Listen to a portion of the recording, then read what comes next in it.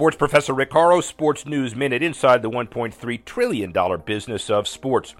Ad cancellations for the third quarter of 2020 significantly better than we thought, close quote.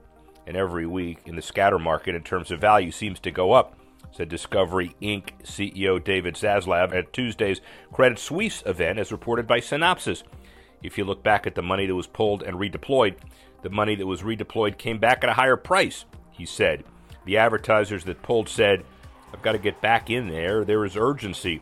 While April ad sales were down 18%, May and June looked much better, he said, and the only expecting 13% decline, surprising.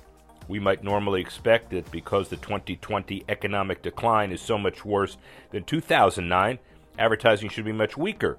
TV advertising spend is forecast to dip by 7% to $61 billion in 2020.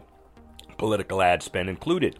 Total ad spend without political ads will hit $208 billion in 2020, down 13% from the prior year, according to a Group M forecast.